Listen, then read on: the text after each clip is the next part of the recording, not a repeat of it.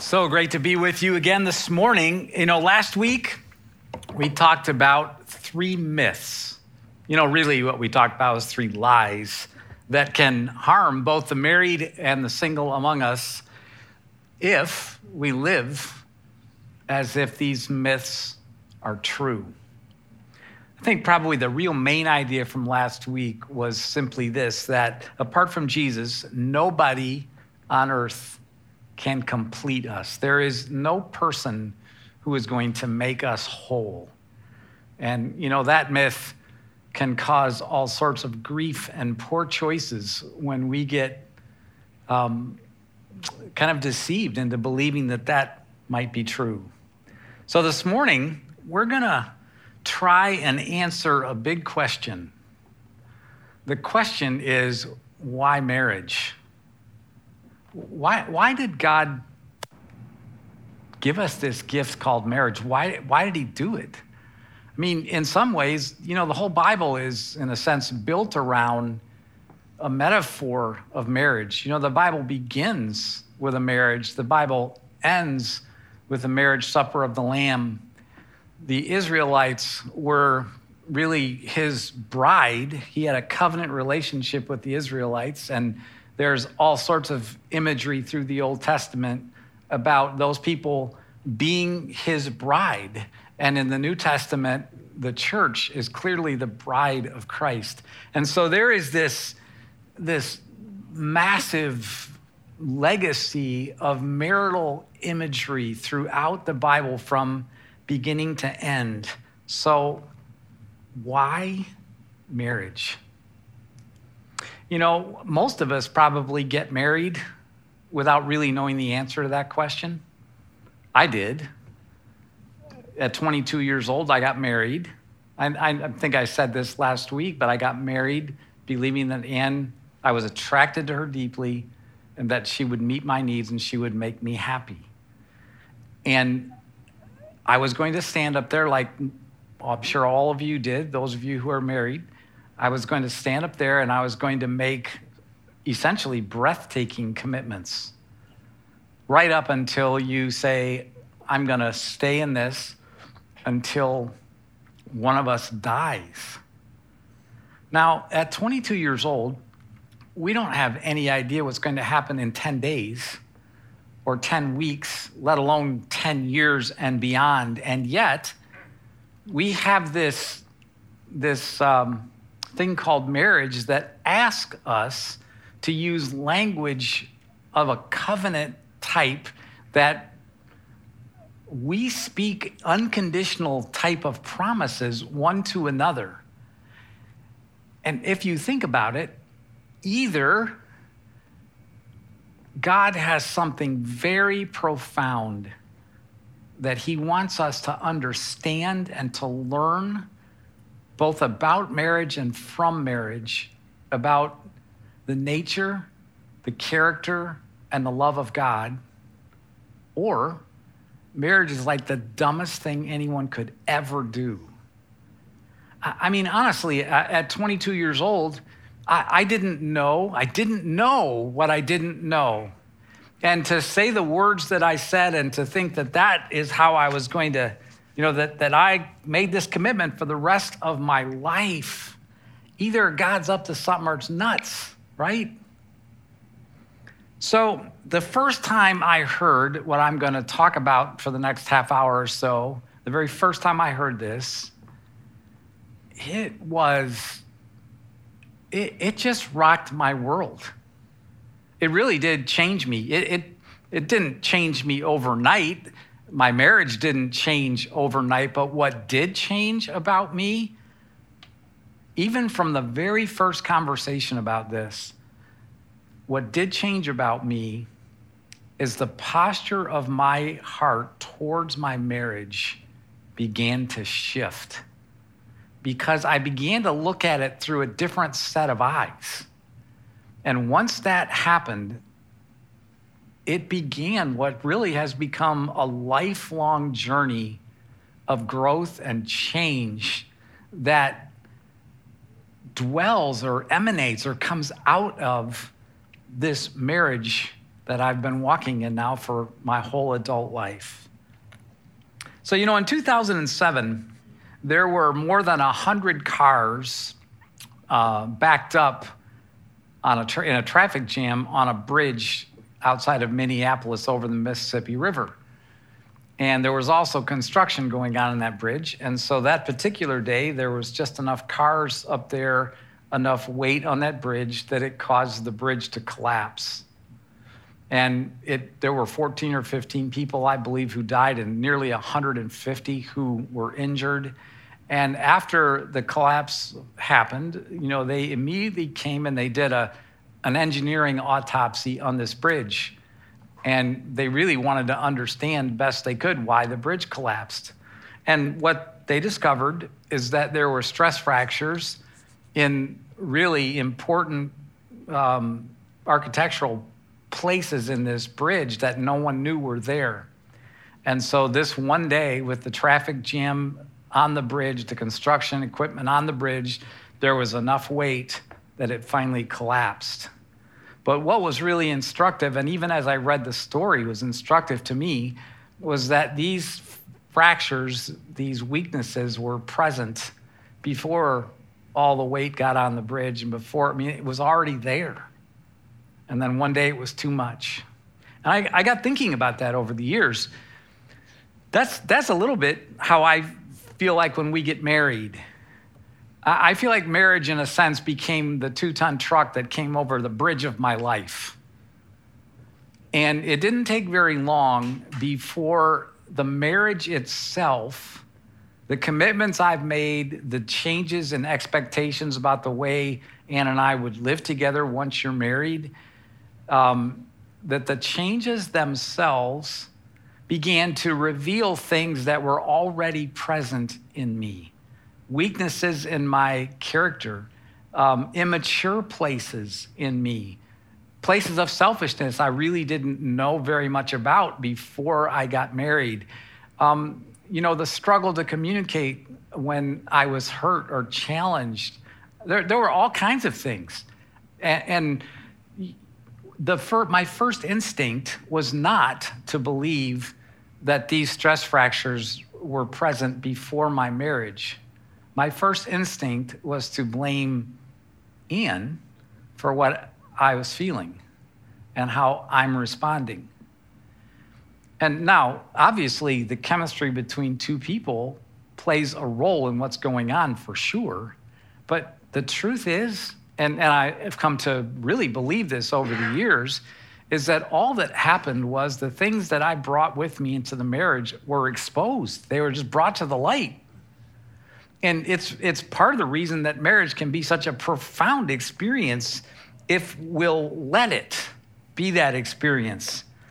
So this morning, what I want to do is I want to talk about this idea that, if marriage can expose our struggles, our weaknesses, our sins, our immaturities, all of those things, and God asked us to step into it for a lifetime, what is God up to? Why would he put us in a posture like that? You remember last week, we talked for just a few moments about the Old Testament or the biblical culture of an arranged marriage. And we talked about the real value of that was that they understood that you didn't marry the one you loved, but you learned to love the one that you married. Well, that's really another way of saying that, marriage is revealing. It's just revealing what's already present. So when I first heard this, I just was so grateful for how it changed my perspective around my marriage. So as we ponder God's purpose for marriage, I'm going to begin by asking this question. Is marriage a contract or a covenant? Is it a contract or a covenant? And then what's the difference? A contract is clearly designed to outline expectations, help business partners function, or even roommates in a formalized kind of setting. A contract is primarily designed to protect ourselves, right? It's designed to self-protect. I'm determined, I want to limit my liability if I enter into an agreement. So we sign a contract, before we have a surgical procedure to protect us and protect the doctor and the hospital. We sign leases, right? And we have landlords. So people on both sides have legal protections. When we get into business agreements or even things like a prenuptial, or some people want to sign things before they marry somebody because there's a lot of assets to protect in the world and they're just not sure it's going to work out. And so we have these contracts, and it's a good thing in the world that we have contracts. We need them. We need them for all sorts of things. However, what I would say to you is that a contract, when you think about it from a marital perspective, a contract basically allows each spouse to say that if you fail to meet my expectations or my felt needs, I'm either going to punish you by the way I behave towards you, or I'm simply going to renege on my commitment. I'm going to end it. I'm going to pull out. I'm going to call off the agreement. So on the other hand, a covenant is designed around trust and really has, almost unlimited responsibility. There's no out clause. There's no provision of self-protection. And a covenant marriage is not based on stipulations and conditions. A covenant marriage requires each spouse to say, even when you fail me, I will love you. There are marriages that get beyond our ability or God's desire sometimes for us to endure. And there are abusive things that happen. And I know we said this last week. I want to just say it again. When we talk about, God's ideal, we're talking about his ideal spoken into a broken world. And so sometimes our marriages, with the best of intentions, no one gets married to have their marriage end in divorce. So those things happen, and marriages don't always thrive or survive. But God's heart, his intention in this is so clear. And we're gonna see that more clearly as we walk through his purpose for marriage this morning. There's a lot greater risk. Matter of fact, marriage is probably one of the most profound acts of faith we ever make in our life. And the irony is, for people that are not married, the thing that makes them most frightened of marriage, this covenantal commitment, is really the only thing in the world that could ever have the possibility of making you safe, really known and really loved. The idea of a contract and a covenant in marriage reveals itself or expresses itself really in two different stories that are always at work, at play in a marriage. And I've been talking about these for years. I just think it's true, is that every marriage has a small story and a large story going on all the time. And sometimes they are literally battling for control in the context of our life together. The small story is when we descend into what I would call contract living. You do your part and I'll do mine. We live in this 50-50 world, always measuring fairness and assessing our rights. I'll do the dishes if you run the vacuum cleaner. That's fair. The small story is characterized, what about by questions like, what about me? What about my needs? What about my rights? Now, is it always wrong to talk about those things? Absolutely not. But what happens when inside your mind, the small talk, the quiet talk inside your own head, where you continually grow internally to constantly be measuring, constantly be keeping score, constantly be keeping track of debts that your spouse owes you. You literally become a debt collector in your home. And who wants a call from a debt collector, right? I think you can sense what I'm talking about, is that what becomes harmful is when the spirit of the small story begins to own your inner world. So I'll show you what kind of, in a sense, what it looks like in kind of a fun way. I'm going to pour myself a cup of coffee here. Eric was talking about how he changed blends. Well, here's one of the new ones. Looks good, huh? Yeah. That just makes you just want to dive in. A new form of textured iced coffee right here. So obviously, when you pour this in, you've got coffee, you've got the elements of coffee, but it's not coffee, is it? So what is this? This is two things that are sharing the same space. This is what the small story yields in a marriage. Two people, eventually, they share the same space. That's what happens. And that's a picture of it. So the reality is, and God knew this, is that apart from grappling with the why of marriage, apart from asking yourself, why, how could God have placed us in this relationship that really is designed around this unconditional covenant and then abandon us to it? How could that happen? Who would conceive such a thing as a lifelong unconditional covenant? But here's the thing. It's the way God came to us. So my next question is, where did the idea of covenant love come from? Where did it even originate? Human beings don't make up stuff like covenant love. No, nobody chooses to love like that. We always protect ourselves. We always look for contracts. We always look for ways that we make things so they're fair and equitable, and that's our focus around all the things the agreements that we build. So where did the idea of covenant love come from? And I would propose to you that the very notion of an unconditional covenant love from a creator God to his creation literally was a divine initiative from God to mankind. Where else did it come from? All the other world religions of the world, unconditional covenant, commitment, love, those kinds of things are not part of the process. So, covenant love is built on the character and the nature of God. So I'm going to just read for you, and they'll be up on the screen, a few scripture passages, and these are just a handful of these descriptive terms of God coming to man. Here's the thing, when I read these are not passages about marriage. These are passages about the way God loves humanity, the way God, through Jesus Christ, has moved towards the object of his affection.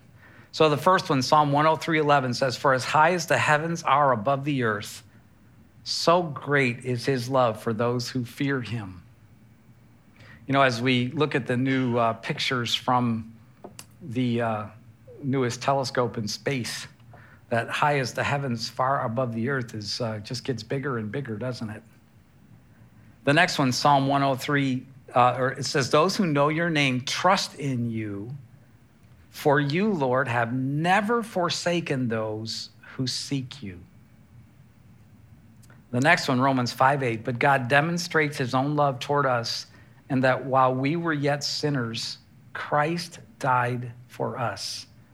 So even when we're stiff-arming God, even when we're pushing him away, we don't believe, we're not interested, he made his love available to us. Whether you're married or divorced or single or widowed or whatever circumstance that your life is in today, again, these passages aren't about marriage. They're about what God has done, the way God has moved towards you, the way God has created this covenant expression of love towards humanity after we've failed, rejected, struggled. This is how God feels about us. Hebrews 13:5, "For he himself has said, I will never leave you, nor will I ever forsake you." These are breathtaking promises. Romans 8:38 and 39, "For I am convinced that neither death nor life, neither angels nor demons, neither the present nor the future, nor any powers, neither height nor depth, nor anything else in all creation will be able to separate us from the love of God that is in Christ Jesus our Lord. I mean, that's a staggering passage of God's love and our security in that love. We said this last week, but it bears repeating. God pursues imperfect people with his unconditional love for a lifetime. That's what God does. God loves sinners, and he pursues them. So, what is the purpose of marriage? So we know this covenant love came from God. What is the purpose of marriage? Your marriage is a living story intended to point us to God's unconditional covenant love. There are so many ways our marriage has the potential, the power, the possibility of pointing others towards Jesus. It's unbelievable. Every time we repent, every time we forgive, every time we serve, every time we sacrifice, every time we give up our rights, every time we address selfishness, there are so many ways that God expresses himself. The gospel becomes alive in your marriage relationship by the way that you live one to another. It is an amazingly powerful reality. And so marriage can point to God in so many ways. You know, one kind of fun way is, you know, when Ann and I were earlier in our marriage and our kids were little, and her dad, mom used to always host the whole family every now and then for, you know, all family vacation. And Ann has 4 other siblings, and there was a bunch of grandkids. And so we were all in these little cabins at a state park up in Ohio one year. And there were 20, 25 of us all having a gigantic super soaker squirt gun fight. I mean, we're all in this thing. Well, Ann's dad was usually right in the middle of these things, but this time he wasn't. He was taking a nap at his cabin. So Ann and her brothers and I, we went busting into the cabin like the FBI, and we startled him out of his sleep. We just picked him up off the bed. We carried him outside, and we tied him to a tree with a garden hose. And now we surrounded him by, 15 super soaker squirt guns. Now, Ann's mom was just diagnosed with cancer and was beginning a battle that would eventually take her life. And she was thin, and before we got ready to pull the triggers, Ann's mom went pushing through all the crowd of shooters, and she got up to him at the tree, and she did this. She covered him.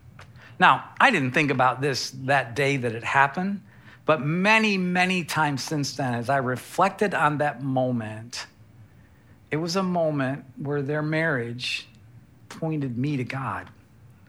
Because when I've thought about that moment, what my eyes now see is she covered him. She was willing to take on herself all the pelting of the water and all, like she covered him. And I've thought about that so many times. It was one little moment where their marriage pointed my heart to God. And there are so many times when your marriage can point your children to God. It get like your home. And when I talk about this, it might sound like this means you have some silly, ridiculous, squeaky clean, it's all great all the time house. That's absurd, because the gospel can't express itself into perfection because it doesn't exist. The gospel expresses itself in failure. The gospel expresses itself in redeeming failure, in forgiveness and in joy and in sharing and in giving away. And so every time those things happen in your home, and they happen lots through our mistakes, you have the chance to be shaped, formed, and changed, and the gospel is expressed. It is an amazing thing. Here's everybody wants a relationship with somebody who will love us unconditionally. Like we all long for that. That's why we want to run to God. But the question for a lot of us is, how many of us want to become an unconditional lover? See, I would say to you that your marriage covenant, this crazy promise you made, is one of the most effective ways for you to learn what an unconditional lover looks like. I mean, you're already committed to the concept, right? I mean, it's an amazing thing. So there's a beautiful quote from Tim Keller that I just love. To be loved but not known is comforting, but it's pretty superficial. It's true. To be known and not loved, man, it's one of our greatest fears. And that's one of the most painful places to be in a marriage. But to be fully known and loved, well, that's a lot like being loved by God. This is where our lifelong commitment, it's like the pointer. And it's a work that takes your whole life. It's always in process, always in progress. So purpose number one is our marriage was intended to tell a story and point us to God's covenant love. So God chose marriage as an earthly, tangible picture of his unconditional commitment to us. So purpose number two, well, it not only points us to God's love, but it's a lifelong catalyst for transformation that moves you towards unity with God and each other. You know, a marriage covenant was designed to hold you in place, to keep you there so the work could go on. You know, sometimes we leave things too soon. It's the fact that it's this lifelong picture, it allows the large story to say things like, I will be sexually faithful even when my sexual needs are frustrated by my marriage. I'll be emotionally and sexually faithful even when my companionship needs are frustrated. I'll be faithful in my communication and forgiveness even when I never want to speak to you again because you've wounded me so deeply. I'll be faithful in sharing the work responsibilities of family life even when I can barely put one foot in front of the other. I'll be faithful to my parental responsibilities even when I'm bone weary of both you and the children. You know, here's the thing about some of those are very difficult things. And we don't always succeed in them. We don't. But our failure doesn't change God's love for us. It doesn't move him away. But here's what I know is true, that there is no marriage in this room or anywhere who hasn't had to face every one of those things, and who knows what else. Like you could write hundreds of those. There's no marriage that hasn't faced those. And so it's just, faithfulness means I keep choosing Jesus and you. And here's the thing, like we can't do it in our own strength. We can't do this. We need help that goes beyond ourselves. You know, just a little picture of what I mean by that. If these two tennis balls on a string, at the very top of this, you imagine this is God. This is the person of God, you know, Jesus and the Spirit, and we need everything that he can give us. And these two tennis balls represent each spouse. So the point, the goal, the hope of this is that over the course of a lifetime that you slowly each try to move your heart towards God. And as you move your heart towards God, you end up moving towards each other. This isn't always a quick thing that happens overnight, and it's miraculous in the sense it's God working in us. But this is why your commitment to your relationship with Jesus matters so much to your married life. In John 14, 16, and 17, it says this. This is Jesus speaking, and I will ask the Father, and he will give you another advocate to help you and be with you forever, the Spirit of truth. The world cannot accept him because it neither sees him nor knows him, but you know him, for he lives with you and will be in you. I just remind all of us in the room that if you're in a relationship with Jesus, you have the promise of the Spirit living in you. And what that means is there's never 1 minute in your life you are alone. Ever. And I know we don't feel his presence all the time. I know it feels like he's gone. I understand that's true, but I want you in your heart and mind to just stop and go, this is the scriptures tell you you're never alone. He is in you. So we need to allow our marriage to teach us to reach for and trust in the Holy Spirit. Because there's just going to be times we are just at the end of ourselves. We are. So my last picture of what God has done on our behalf comes from the first sentence in the book of Colossians chapter 3, verses 12 through 14. I love this phrase. It's a wedding vow in a sense from God to us. It says, so as those who've been chosen of God, holy and beloved. This is what God has done. He's chosen us. God has chosen you. He has. And then it says that you're holy. And that just means that you're set apart. So God has chosen you and set you apart for himself.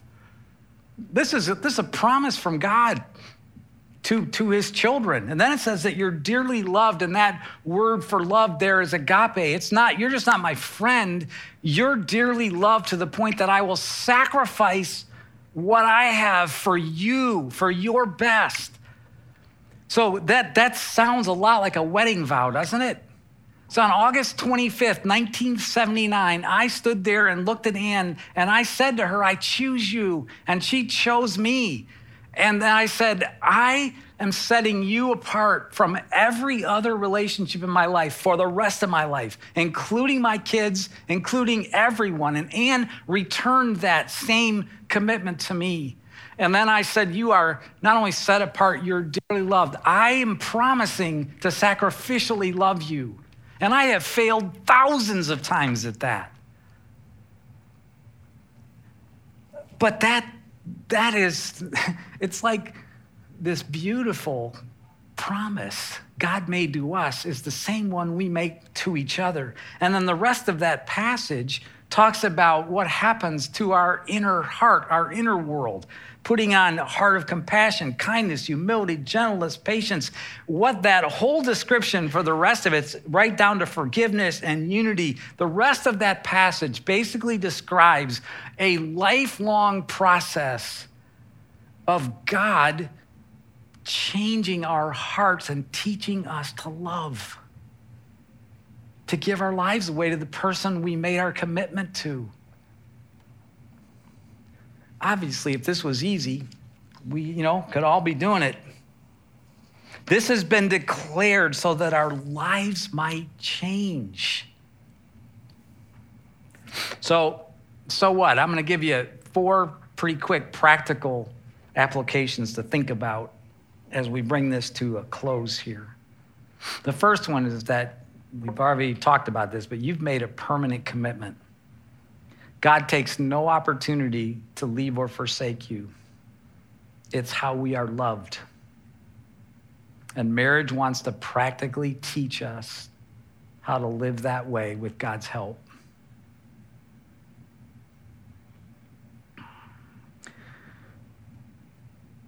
And again, I'm so struck today by how many people are frightened of marriage because of the covenant commitment.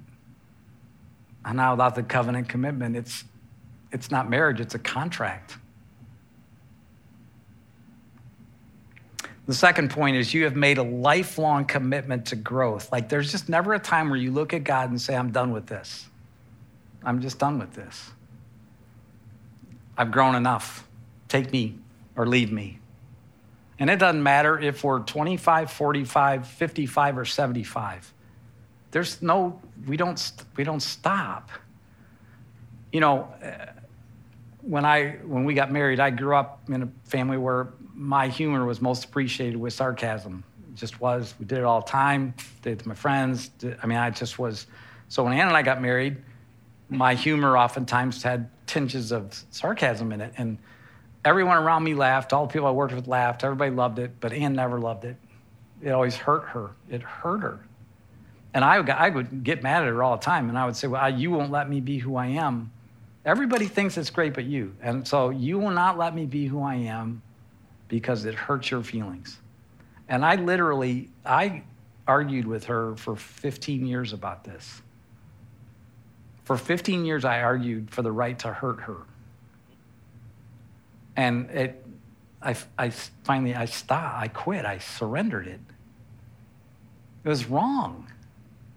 And see, some of us, it takes years and years and years sometimes for us to see right, to do whatever we need to do. And on the other side of that, people are learning forbearance and patience and all sorts of things. Like this process is at work in both people all the time. It's how it works. I mean, I could tell you a lifelong commitment to growth from things in the last 2 weeks. The next one is you've made a lifelong commitment to forgiveness. Next week, this is going to be the center of our talk, and Ann will be up here with me next week, talking about the necessity of forgiveness. When we withhold forgiveness as a way of life, you might as well imagine somebody needing an air hose to breathe and you just decide to step on it. That's what happens to a marriage that never or rarely experiences the grace of forgiveness and restoration. It's just like you step on somebody's air hose. The marriage can't breathe. And the last one is you're always adjusting your life toward unity. Each one of these could be a whole message all by itself, and certainly unity could be. But one of the things about unity being such a central truth in marriage is that sometimes unity is a very difficult place to arrive at. Sometimes you don't see something the same way. And it can be about a financial thing. It can be about the discipline of a child. It can be about where you want to go on a vacation. You name it. It could be so many things. And if unity and oneness is one of the core things that helps a marriage mirror something or point to something that's true about God, then what does it mean for a couple that does the work, takes the time, that takes the humility, the prayer, the patience, or whatever it does, whatever it's necessary to seek unity as a principle, as a first principle in their marriage? And what I would say to you, and this comes from 43 years of doing this, is that marriage or unity is a spiritual covering from God for your marriage. It absolutely is. And I would bet you if you were to spend very much time and thinking back through your marriage, when you made choices where you knew that you decided to make a choice that you were not unified about, I'll bet you there's all kinds of stories in here around eventually the fallout from ignoring that principle. Unity is an amazingly powerful thing in a marriage. Well, some of us here, have drifted into the small story. And the truth is, everybody drifts into the small story. The key is not living there, not staying there. Like we all sometimes have seasons where we wander into the 50-50 bargaining world, scorekeeping, what's fair world. And it begins to impact the way we're relating to one another and even to God. To be constantly asking that what about me question. And so here's the thing. Sometimes we keep asking things of our spouse, and it seems like we hardly ever get it. We ask for things like, listen to me more, talk to me more, help with the kids more, have sex with me more often. When was the last time that you actually asked something of the Holy Spirit? Help me love more. Help me listen more. Renew my heart. Give me strength. Help me to forgive. I think that we'd all have far more success and satisfaction in our marriage if we start asking more of God and less of our spouse. I mean, that takes you to a whole different place. You know, part of all of our struggle, I think, in the American church in general, I think lots of Christians are really bored with their spiritual life. I think one of the reasons they're bored is because they don't experience God in their life. I would tell you that one of the places where we really miss that opportunity is the amazing work God will do in us, in our marriage, our parenting, if we've got ears to hear and eyes to see. Because there's always things God could be growing in us, shaping in us, challenging in us, encouraging us to do. But we get really stuck in the small story. And the large story is an invitation to God to enter your life, to know that he's real and active, and you'll experience him. So the question, you know, again, if we ask the Spirit for more, we talk more specifically to him about these things. And here's just my question to everybody in the room. Have you ever really trusted God to change you? Like really, have you ever really trusted God to change you about any specific thing? Like specific thing. My sarcasm was a specific thing. You know, kindness has been a specific thing for me. Selfishness. I mean, we don't have time. I mean, I could go on. It's life in the large story. And Jesus is the main character of our marriage story. He is. It's hard sometimes to believe that. So God has invited us to allow our marriage covenant to shape and change us to become more like him. That's why we're married. And we have kids too. This is why we're married. So I want to show you one more little picture. It's just a little illustration of what I think God's trying to do in us. So this time, well, you know what? I'm not using my coffee cup. You ruin coffee without putting it in a coffee cup.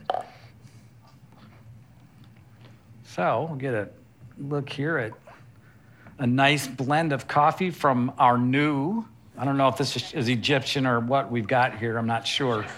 I think there's a camel hair in there. Oh. So this looks a whole lot like like coffee than this, right? So this is two things taking up the same space. This is a beautiful blend, but in order to make this blend, something's had to happen. The water's been boiled and the beans have been crushed. So something has happened to both elements in order to make this a blend. And that's really the truth about our marriage.